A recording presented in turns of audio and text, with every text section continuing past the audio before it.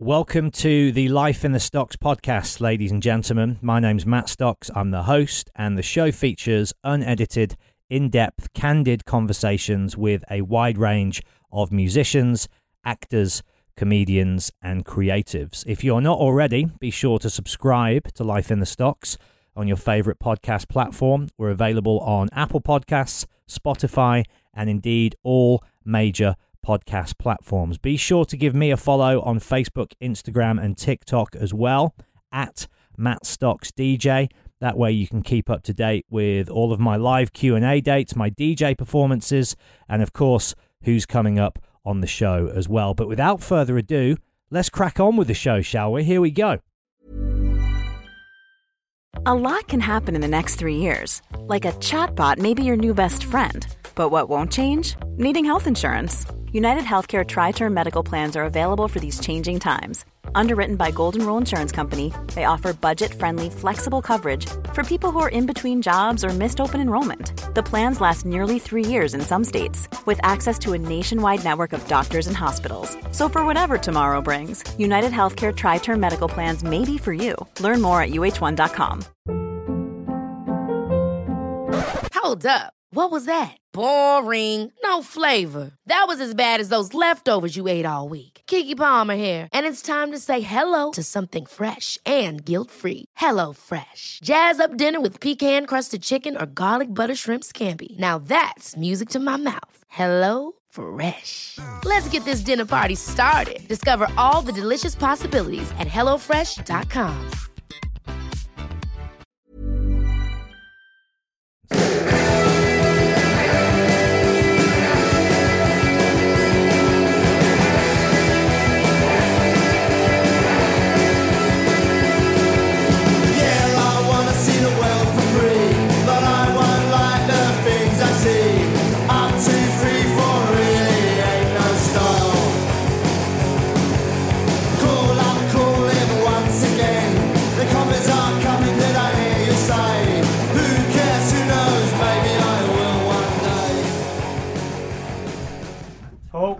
Good to see you, bud. Yeah, all right, mate.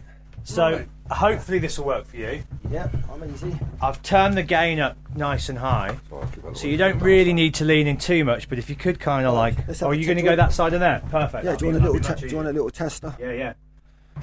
1, 2, 2, 2, 2. Yeah. Are you receiving me loud and clear? Yeah, let's boost you up a bit. Gentlemen, I will leave you to it. All right, Matt. Thank you, bud. What have we got after this? You've got another one. Yeah, you've got another one at 20 past. So you've got 45 minutes, Matt.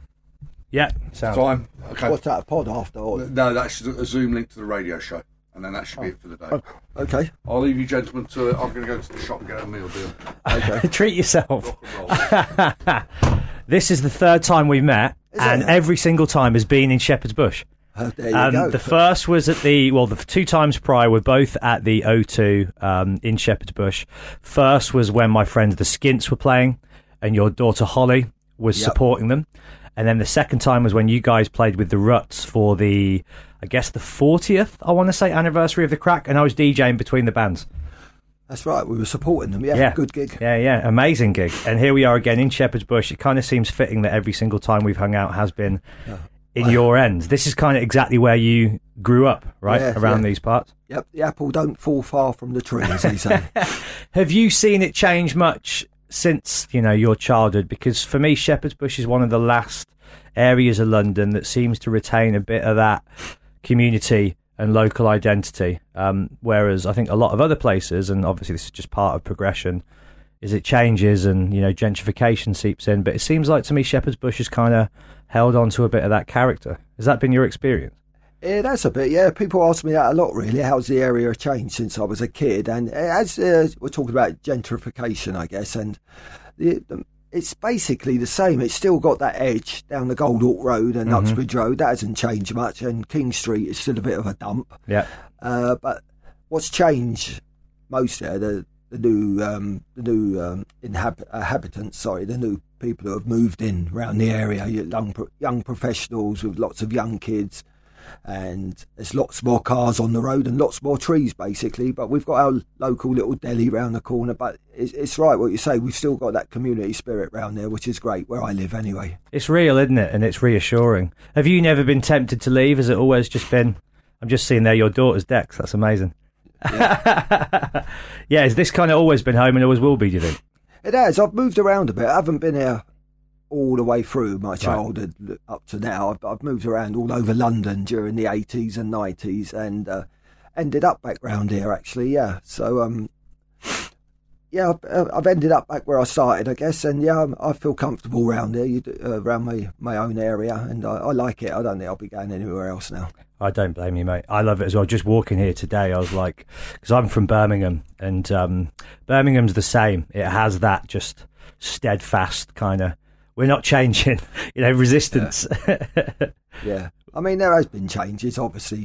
Like I say, there's been delis and there's like upmarket butchers and stuff like that, but not so that you'd really notice it. Whoa, this area's gone crazy, So it's still got that edge to it, like you say, which is what I like. How were the 80s for you, Paul? You mentioned the 80s there. After everything explodes and, it's kind of over before it started almost with the Pistols, you sort of pick up. You start with the Professionals, 79. Was that when you got that band kind of up and running originally?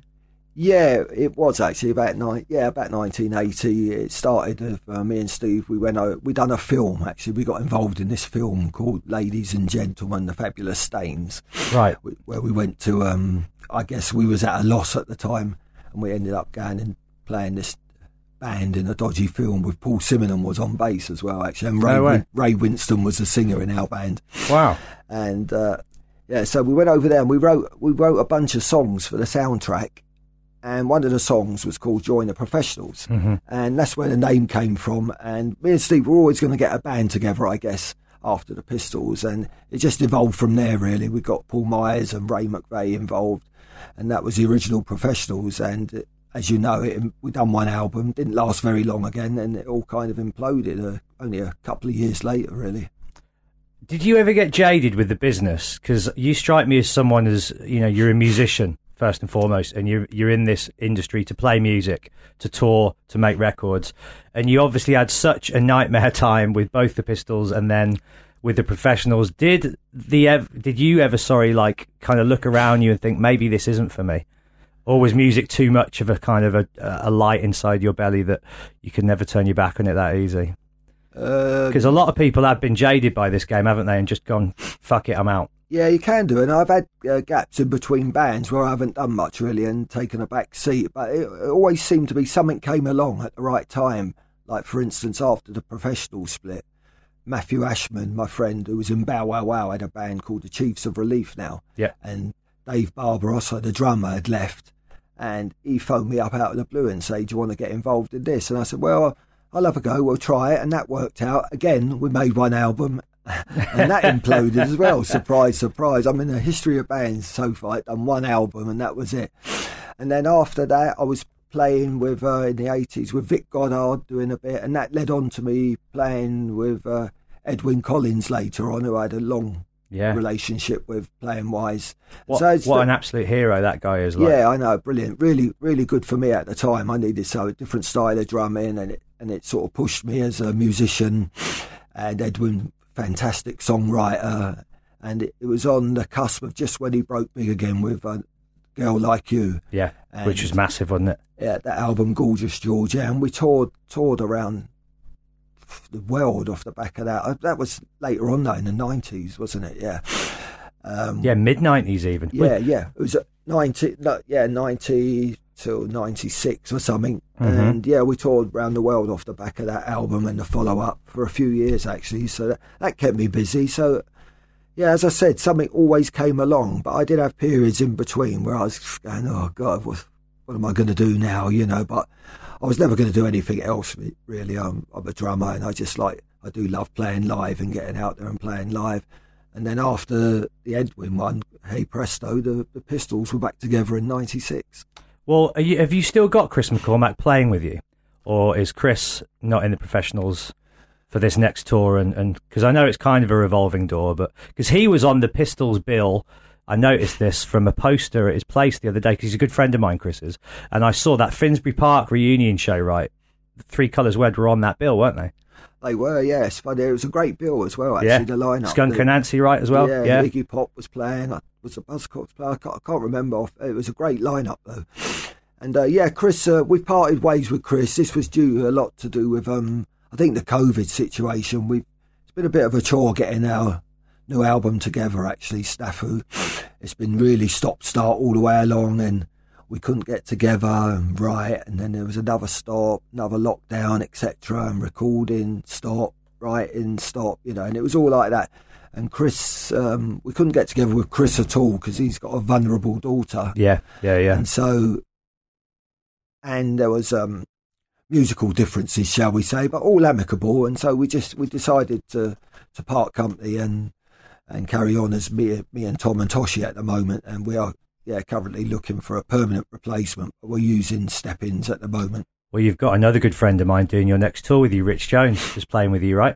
Yeah, that's right. Yeah, I don't know him. He's an old friend of Tom's. Yeah. Tom's played with him in the past, and Toshi has, I believe. Yeah. He's another guitarist. We had Chris Catalyst on the last few dates. I know Chris as well, yeah. Them all, these are all the guys in the same kind of, like, I associate them all with, like, the Wild Hearts being one of those kind of bands that seems to bring a lot of these people together. All great guys, all great players, all, rock and rollers. And I think that's the thing with the professionals, isn't it? Is like, and even the Pistols, I would say, is it might get lumped in with punk, as the narrative kind of goes back through time, but really it's rock and roll, right? Would you say that's the...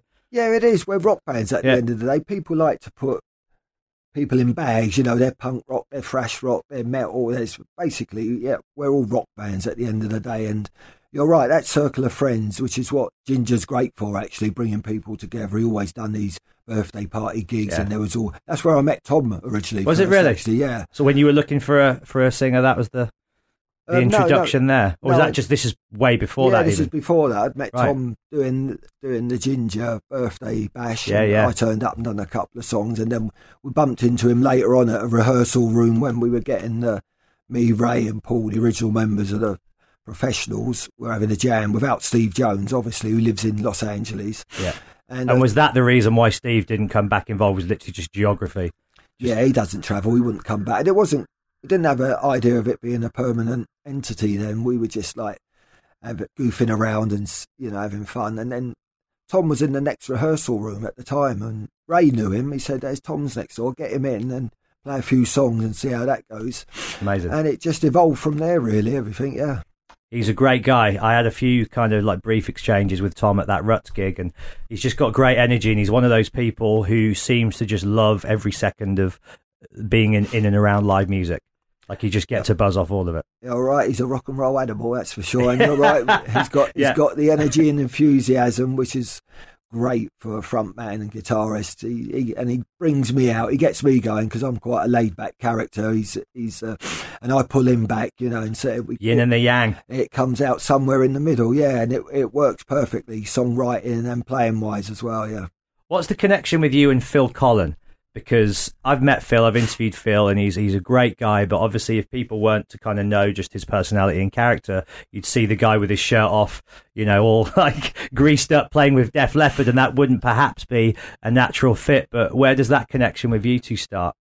That started when Phil was kind of had an idea of doing a little solo project outside of Def Leppard. Right. And he's got a place not far from me in Shepherd's Bush as well, funny enough. And we just bumped into, he was over here on one of his rare excursions to the UK. And we just bumped into each other. He said, "Oh, hello." We've crossed paths fleetingly in the past. And he said, "Oh, hello, how you doing?" Blah, blah. And I said, "Oh, yeah, by the way, have a listen to this. I'm doing this stuff. What do you think? And, if you're interested, let's see what happens." And it was all right. I liked what I heard. And we ended up doing 2 albums this time with a band we called Man Rays. Right. Yeah. And musically, where would that sit? Again, just rock and roll, is it? Yeah, it was like poppy. I think Phil wanted to let his rocks off outside of Def Leppard and get him involved in his punk roots, if you like.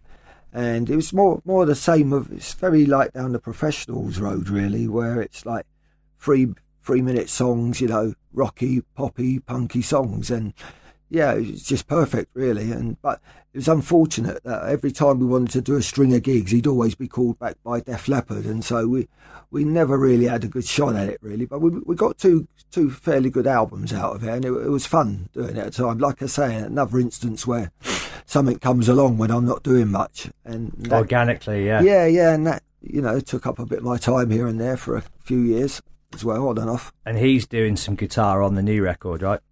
He is, yeah. That was the connection, what you asked about earlier. And when we was guitarless as well, funnily enough, on the first album, because we just parted company with Ray. Yeah. And we was down to a 3-piece again. And we said, well, what are we going to do? We're making this album. We got these songs. And I said, well, I'm just going to ask people, my mates. And phoned up Billy, yes, straight away. From Phil, Cult, yes, straight away. Duff McKagan was interested in doing stuff. Jonesy was on there as well. So we had a bunch of great players on there, and they was all willing to do it, and it turned out great. And the album, we're really proud of What in the World. Yeah, it was amazing. Yeah. It's a really good record. How do you know Duff? Where does that friendship start? Obviously, he's a punk rock kind of fanatic, and there's always, like, I think, within that Guns N' Roses camp, he's always been the one that's championed the sort of punk roots of the group. So where and when do you two first meet? Well, the connection there is with Steve Jones in Los Angeles. Right. He's lived there forever now. Yeah. And I used to go, I still do go over there now and again. And I've been over there with Steve, and that's where I met Billy Duffy as well. Got friendly with him to start with as well, because he lived in Los Angeles. And I met Duff with Steve over there one day, and we got friendlier as the years went on. And he was, great. I just called him, and he was really, really thrilled to be asked, actually. And I was actually in LA when we done it. I went round. It's really funny. I was knocking on people's doors, Billy, come over in the studio, come and put some guitar on here. And Steve, come door to door. I love it. Duff was there. I went round to Duff's house, actually, and he just got a little recording studio downstairs. Amazing. So we went down there, and lucky enough, we'd had all the backing tracks ready to go by then. So I was like scouting them around, really, and getting people to play on them. I heard it was like a live radio show that Steve was doing for his KLOS show, and it was you, I guess, Ian and Billy from the Cult, and he kept referring to you as Sir Paul Thomas Cook. He does, yeah, that's my name, that's what he calls me, yeah. And it's really funny, some guy, they actually took it seriously, a couple of guys, they were ringing in and saying, hey Steve, how is it Sir Paul Thomas Cook's been knighted and you haven't? And they were totally serious about it. So I do call myself Sir Paul sometimes over there. He's amazing. Like, you two have known each other since you were kids, right? Did you go to school with each other? We did, yeah. Yeah. He wasn't at school much, though. I can believe that. Yeah. I can believe that. So when you're first hanging out and kind of making friends with each other, is he always funny? Because, now, I don't know whether it's something he's grown into, but he's just like that radio show he does. It's so unprofessional and like the antithesis of what all other radio is. But it's so listenable because he's just such a character, and he's so sardonic and just, wry and fucking hilarious. Has he always been that way? Has he always been just a funny dude? He has, actually, yeah. And he was always the centre of attention. He was one of those guys when we had a game at school and that, who'd always be us. I think it was his insecurities, really. He just wanted to play act and act out, and always be the centre of attention because of his well-documented trouble life at home and the problems he was having there. And he was always the main guy. He was never at school. Very funny, like you say, even back then, just a natural comedian.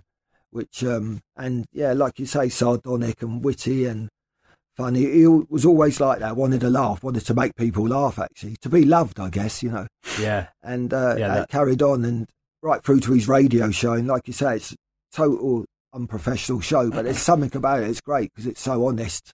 Yeah, I think it's so rare to hear people be so unashamedly and unafraidly themselves. Everybody, I think, puts on a certain kind of a presenter role when they're doing those kind of gigs. Hey, I bet. Exactly that. And don't stop talking. Whereas when Steve he's not on the radio anymore, but when he was, he would just, if he couldn't think of anything to say, he'd just sit there and go, it'd be like deadly pause. He'd go, oh, well, I'll get my guitar out now and just start playing the acoustic guitar and stuff like that, or whistling a song and asking people to guess what it is. And it was just off the wall. Everyone loved that show in Los Angeles. So They love him over there, don't they? He seems to be one of those kind of like people that has become almost like a national treasure for them, without changing who he is. And I think that's interesting because a lot of people, when they move to America, British people, I mean, they kind of sheen down their Britishness, don't they? But he's not changed, I don't think, at all. He's always kind of kept his exact same. Yeah, he's just, I guess that's what people like. He's just being honest and he's being himself and not putting on this radio persona and trying to be a personality. And that's it was so different, his show, and that's what people loved about it. Have you two always remained close then? Are you two the two with each other that have always remained? Yeah, we have over the years. Yeah, there's been long periods of time when we haven't talked. Not because we've fallen out, just because, life, you get on it, ebbs and flows, relationships. But we're always there for each other, and we've seen each other more over the last 10 years, actually, because me and my wife, we've been going, we've got a lot of friends over there, so we go to Los Angeles a lot for a holiday and to catch up with everyone and have a drive around. We like it there. I know LA gets a lot of stick from a lot of people, but I love it. I like it there as well. Unfair stick, actually, by the way, because usually by people who've never been there. Yeah. It's one of those places I think a lot of people go with a certain expectation, and that's often disappointed, right? And that's why they kind of go. But I think if you go there knowing somebody and you kind of have that luxury of being shown around by somebody who lives there, you sort of see the real side of it. And it's, if you like music and movies, which are my two favourite things in this world, that's like the mecca for all of that as well, isn't it? Yeah, it is. And it can be, like you say, you've got to know somebody there. It can be a real lonely place, I would imagine, if you're there by yourself and don't know what to do. It's a vast place, massive. And you can get lost there very easily. Well, I find London's like that, and LA's, vastly bigger. But I find London, if you just move here alone, it's not the friendliest of cities, is it? If you're kind of just here on your own, kind of trying to make your way in the world. We all need friends, don't we, Paul? At the end of the day, we do. And like you say, it don't matter where you are in the world, you need someone to show you around and to hang out with, otherwise you're going to get lost in the big wilderness. I had John Lydon on this show a few years ago, and he actually said then he was like the one person who he kind of considered a friend in the group was yourself. He said, "Oh yeah, me and Paul are friends and stuff." Is that still the case, or? Well, we've had a little episode lately. We've had a little to do lately, which I'm sure you're aware of, which involved a court case. So I'm not sure. I always got on well with John, and we all, not bosom buddies, didn't hang out a lot. But if I was in LA, I'd look him up now and again, and we'd hang out. Or over the years, when he was over here, we might go out for a drink. Not often at all. Once in the blue moon, but we still, we got on all right. And then we didn't talk for long periods. And then after the '96 tour, we've hooked up now and again. But recently, not so much anymore. Yeah. And I hope after all the sad shit show of the court case, we can underline that and move on and have some sort of relationship in the future. But I don't know. We'll have to see. Time will tell. Would it be important to you if you could? Would you like it? Because I know obviously the question you probably get all the time is, will the band play together again? But I don't know. For me, as somebody who talks to a lot of people in bands, I often find that for many people, it's actually just the relationships that mean more, the personal connection. Then, I don't necessarily want to go out and play with this band again, but I would like to maintain a relationship with this person that I'm sort of intrinsically linked to for all time because of this thing that we did together. Yeah, I hope so. But as I said, time will tell because there's been a lot of stuff going on lately. And the band are not going to play again. That's a leave it where it is, right? Done deal. Yeah, as you know, we got back together in '96, which was great. That world tour we done. But, was that the one? Was it? Because there was a few, wasn't there? Was that the best one? Do you think? That was the one. Yeah, I think. And the Finsbury Park gig was just one of my favourite gigs of all time with the Pistols. But every time we got back together, a few times after the '96, it seemed something wasn't the same. It seemed the atmosphere in the back got worse every time, really. And the last time we played, 2007, I think it was. I thought, yeah, that's it, really. This is done now. It's just done and dusted. I couldn't see us playing again after that. Those shows you did in America, were they as insane as they've kind of been made out to be? because I've kind of just been to places like that, let alone played as a band like the Sex Pistols at that time. Was it scary at times? Yeah, it was. You're talking about the tour we done just before we split. 78, was it? Yeah. Yeah, it was very scary. All the publicity that preceded us getting there. And he's, Public Enemy #1 coming to America, watch out, and this is going to be terrible. And that now sounds kind of pantomime-esque, doesn't it? But then, because the world was so conservative, I guess you really were made out to be these kind of terrorists almost, right? Yeah, it really was like that. We had it was scary and horrible actually. I don't think we realised at the time, because we was travelling in our bubble, how bad it was. We were playing these mad gigs all down south in Texas and all around there to these cowboy bars, and we didn't know at the time, but we had people following us around. There was rumours it might have been some not CIA or secret, and there were police on the stage while we were playing, big sheriffs there stand at the side of the stage with their guns, like looking at us, waiting for something to go wrong, and all sorts of things, fucked up on that tour, when we went out. And so we were being protected, so-called, by these ex-Marines, these our road crew, they wouldn't let us out of their sight, because Walder Brothers, who were signed to, were terrified we were going to do something and get slung out the country or cause some sort of mayhem, and they were going to get in shit. And so it was pretty bizarre, and I say it broke the back of the band really. That's why we split up at the end of it. We just thought, oh my God, this is just getting too mad, and everyone had enough by the end of it, and that's where the band split. Yeah, I mean, it makes for good mythology, doesn't it? But it's no way to live when you're the person in it doing it. Yeah, exactly. And Sid he ended up dying a bit later in New York. He nearly died at the end of that tour, and he was so out of control because he wanted to be, and it was messy. It was horrible actually. I was glad when it was all over after that, I must admit. Would you have liked to, if it wasn't as chaotic and out of control as it became quite early on, would you have liked to have done more music? And do you think it would have been quite an interesting, second record if you had got to make a follow-up? Do you think it would have been, like something that would have stood the test of time the same way as the first album has? Do you think you still had more to say musically and it kind of maybe got taken away before? Yeah, I do. That's one of my biggest regrets, actually, with the Pistols. Yeah, not making another album. And I know everyone says, oh, Glenn wrote a lot of the songs and they wouldn't have. I think we would have made another great album, because Steve was starting to evolve as a songwriter, and he was writing some good stuff, which later came over to the Professionals' first album. Yeah. I think we definitely could have made another album. It would have been different. I think it would have probably been a lot heavier and darker than Never Mind the Bollocks, but I still think we could have made a great album, which was a shame we never.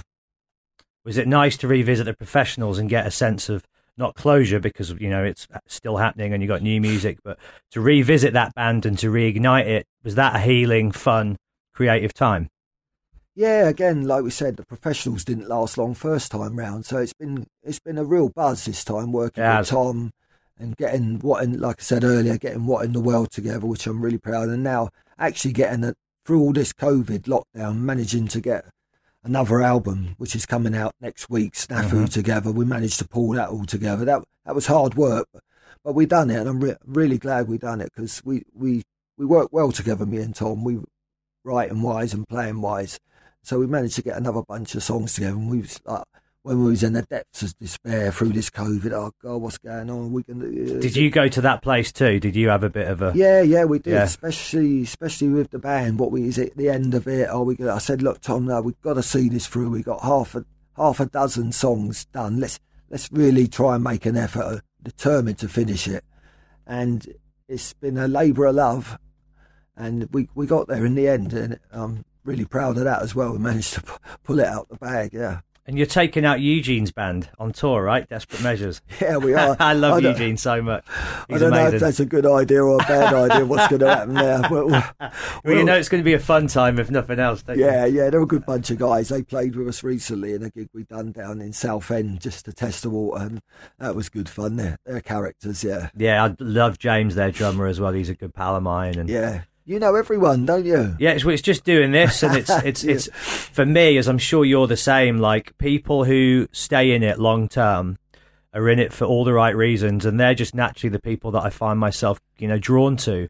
And it's the fair weather people who are only in a band to be famous, or only trying to be a journalist to interview famous people. I think it's the people who really love what they do that will stick out the highs, the lows, and 5, 10, 15, 20 years later who are still in it. They're the people for me who I'm drawn to because they're lifers. Yeah, and Tom as well. He's like I say, he brings me out of myself, and I've met a great bunch of people since he's been in the band, because Tom is a social animal, as you know. Yes. He knows everyone, and I've met a real great bunch of musicians, right from all the Wild Hard slot and who Tom used to play for before, all different bands, and he's got a good history to him. Tom, he's rock and roll roots, as they say, and he's been playing in lots of different bands, and I've met some great guys, some musicians who I wouldn't have met otherwise, if I didn't meet Tom, actually. Yeah, he's the real deal, isn't he? As you said, he's the real deal. Rock and roll animal, as I said earlier. Can I yeah. Just want to get a drink of water. Yeah, do you think? Want one? Yeah. I'd love one. Yeah. Sorry. Yeah, nice one, Paul. We're nearly done anyway, we're nearly there. Getting all husky.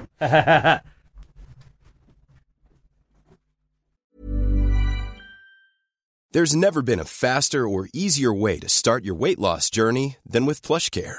PlushCare accepts most insurance plans and gives you online access to board-certified physicians who can prescribe FDA-approved weight loss medications like Wegovy and Zepbound for those who qualify.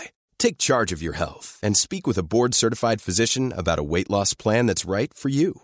Get started today at plushcare.com/weight loss. That's plushcare.com/weight loss. plushcare.com/weight loss. I'm Sandra, and I'm just the professional your small business was looking for. But you didn't hire me because you didn't use LinkedIn Jobs. LinkedIn has professionals you can't find anywhere else, including those who aren't actively looking for a new job, but might be open to the perfect role, like me. In a given month, over 70% of LinkedIn users don't visit other leading job sites. So if you're not looking on LinkedIn, you'll miss out on great candidates like Sandra. Start hiring professionals like a professional. Post your free job on linkedin.com/achieve today.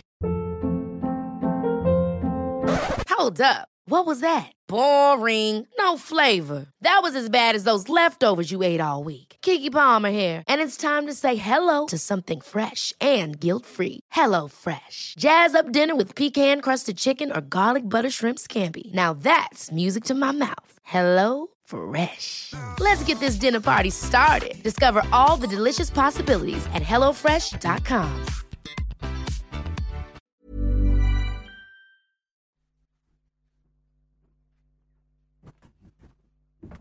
It's all these idents Matt's got you on. Sorry? It's all these idents that Matt's got you recording. Yeah, I know.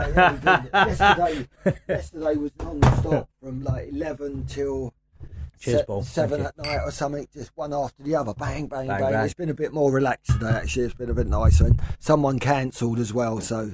Oh, that's always a welcome one, isn't it? That was a good one. Yeah, I'm not doing it later anyway. I've got one more to do after this.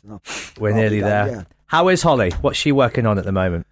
Holly's great. She's she's finished another album, her fourth album. Awesome. Yeah, and she's hanging on to it so she can organise a tour. Bring it out in a more stable world. Yeah. Next year, I guess in springtime, she needs to get a tour in place so that she can promote the album. She didn't want to do it now. It's been cancelled already. One of her, she had something set up, so I'm going to do it properly. That's all ready to go, and it's sounding great again. Yeah, and amazing. She's actually on one of our tracks as well. Is she really on the album? Yeah. Was that the first time you've recorded and sort of done something that's on tape and going out into the world together? Yeah, it is. How was that for you? That must have been a super proud dad moment. Great. Yeah, it was a kind of song about her a little bit called "Spike Me Baby," where she inadvertently spiked me with one of her herbal chocolate, should we say, which I nicked from her fridge by mistake, not knowing, and totally freaked out that night, not knowing what was happening.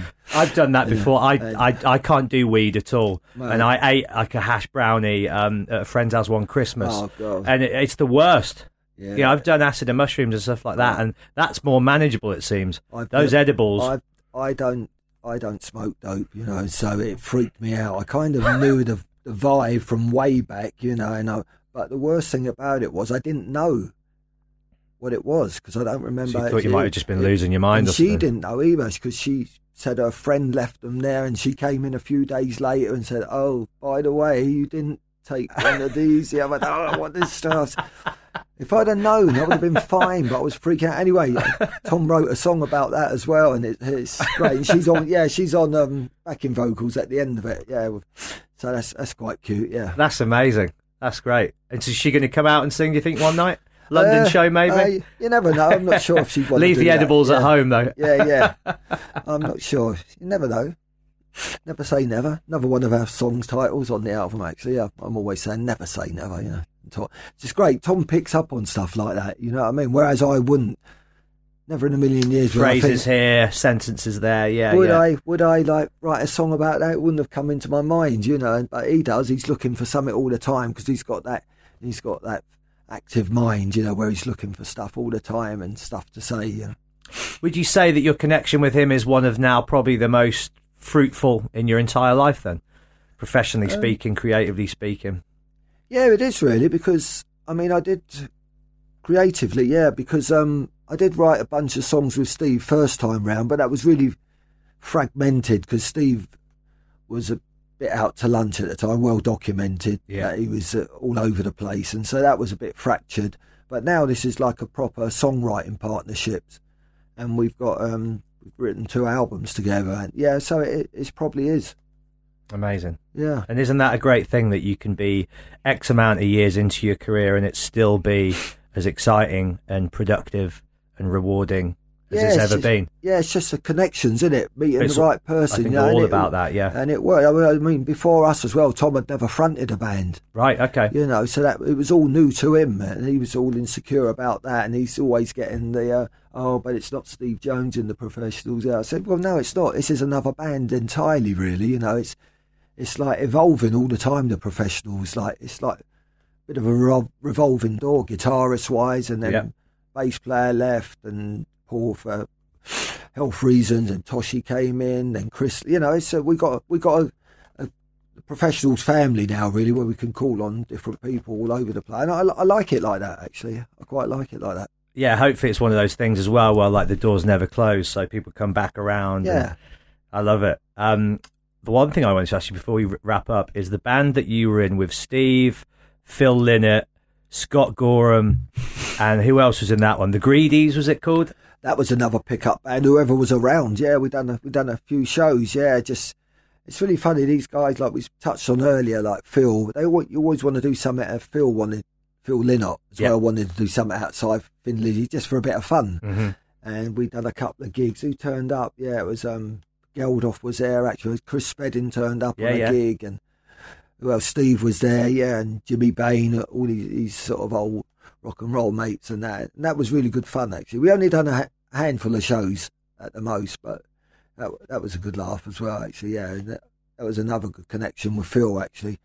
What a beautiful man. I've interviewed Scott. What a shame, mate. Yeah, I know. I probably would have got him on the album if he was around. Scott Gorham? No, Phil. Yeah. I know. What a shame. I know. Everyone loved him, you know. It's loss. Bad loss, actually. A lot of casualties to drugs, isn't it? And it's, you've obviously seen, some people have made it back, like Steve Jones, others haven't. But it's just, there's a lot of destructive behaviour that, claimed a lot of lives, didn't it? Yeah, that's the nature of the beast we're in, isn't it? Some people get a grip of it, others just can't control it. It's just it's your DNA, your makeup, I think. Yeah. How your wires are fixed, whether you handle it or not, because it's around everywhere, as you know, in this business. And some people come through and out the other side, and a lot don't. Yeah. Do you still drink? You still enjoy drink? You're not like sober, are you, or teetotal? No, I do. I drink. That's about it. I don't drink to excess. Well, my wife would say I do. But I think I don't. I try keep it all under control. Yeah. You never lost your way then? No, I don't think. Steve told me once. He goes, "You're fine. You'll always be fine." Because he said I haven't got an addictive personality, and he knows all about it. I know that. You can spot people with addictive personalities from a mile away. Yep. Steve has it, Tom's got it a little bit, and there's but that's what makes them great as well. Yeah. And if they can just temper that and harness it in the right way, it's great. Paul, it's been so nice talking to you, mate, and congratulations just on everything. And it's really cool to see everything's, despite what we've all collectively been through over the last 18 months, everybody who I'm talking to in this time have just got nothing but hope and optimism for the immediate future and the long term as well. So I wish you all the best with the tour and the record release and everything that comes. And thanks for your time, man. It's been really nice. Yeah, that's great. I've enjoyed it. And like you say, we're getting back out there. We're flying the flag, we're trying to get back to normal life. And who knows what's going to happen. It's a bit tricky at the moment. Yeah. Seeing if people are going to come out. They're still a bit wary. But I think we've got to get out there and get on with it now and get over this. We're going to look back, I think, in a few years and think, what the fuck was that all about? What was going on there?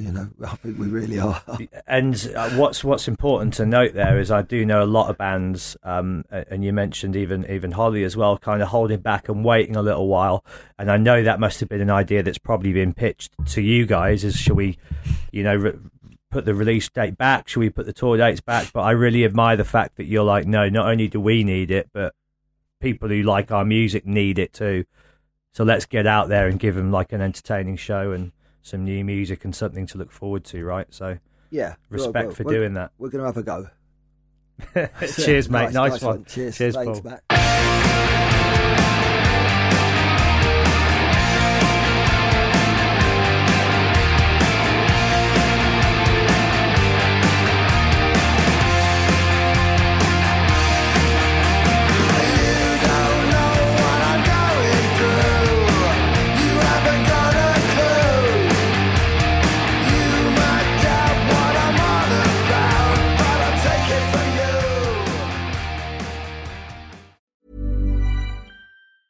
Ever catch yourself eating the same flavorless dinner 3 days in a row?